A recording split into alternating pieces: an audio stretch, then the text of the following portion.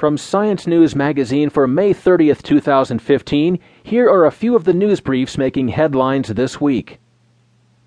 Ebola relies on a molecular inside man to sneak into cells. Mice, lacking the virus's accomplice, a protein called NPC1, are completely protected from Ebola infection, scientists report May 26th in MBio. Designing drugs that target NPC1 could potentially stop Ebola from breaking and entering into human cells, suggests study co-author Kartik Chandran and colleagues.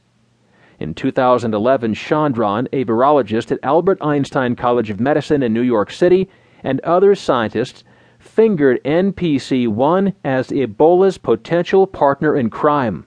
The protein rests in cell membranes and helps the virus slip past a cell's defenses.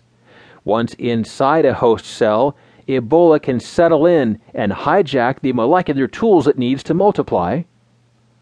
But scientists didn't know just how crucial NPC1 was for Ebola's dirty work. So Chandran and colleagues injected mice missing NPC1 with a mouse version of the virus. NPC1-free mice fended off the virus completely. They showed no signs of the disease. Mice with the protein weren't so lucky. They died within 9 days of the injection.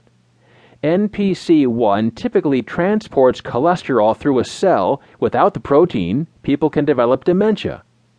But the study's authors think patients could tolerate an NPC1 blocking drug because treatments would be short. The United States will hold off for now on clinical experiments that could alter the human germline.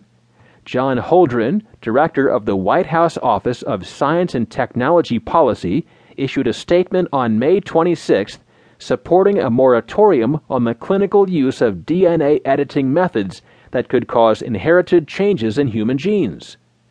New methods that could permanently fix genetic mutations have raised the specter that people may abuse the technology to create designer babies or even alter human evolution.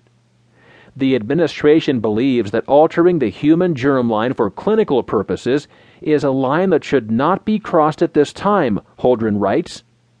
The full implications of creating genetically altered humans could not be known until a number of generations had inherited the genetic changes made, and choices made in one country could affect all of us. An international summit convened this fall by the National Academy of Sciences and the National Academy of Medicine will tackle the issue. NASA is gearing up to see what's lurking in the salty seas beneath the icy shell of Jupiter's moon Europa. 9 instruments will fly aboard a spacecraft slated to launch sometime in the 2020s that will investigate whether or not the moon is habitable, space agency officials announced at a news conference May 26th. 2 cameras will map the moon, while an ice-penetrating radar will peer beneath its surface.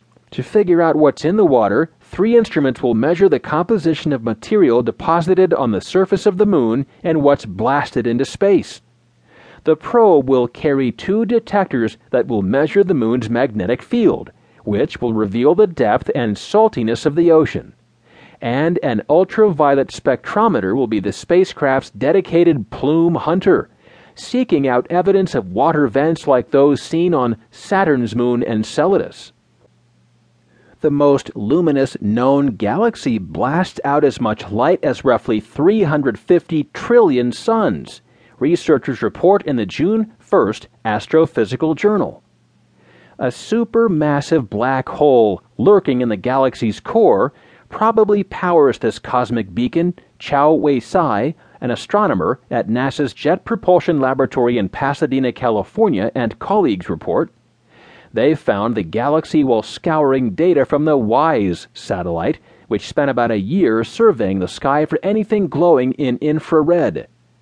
The infrared light from this galaxy, dubbed W2246-0526, comes from dust heated by a blazing hot disk of gas churning around the black hole. The high temperatures and blankets of dust have earned this galaxy and others like it the moniker Hot Dog.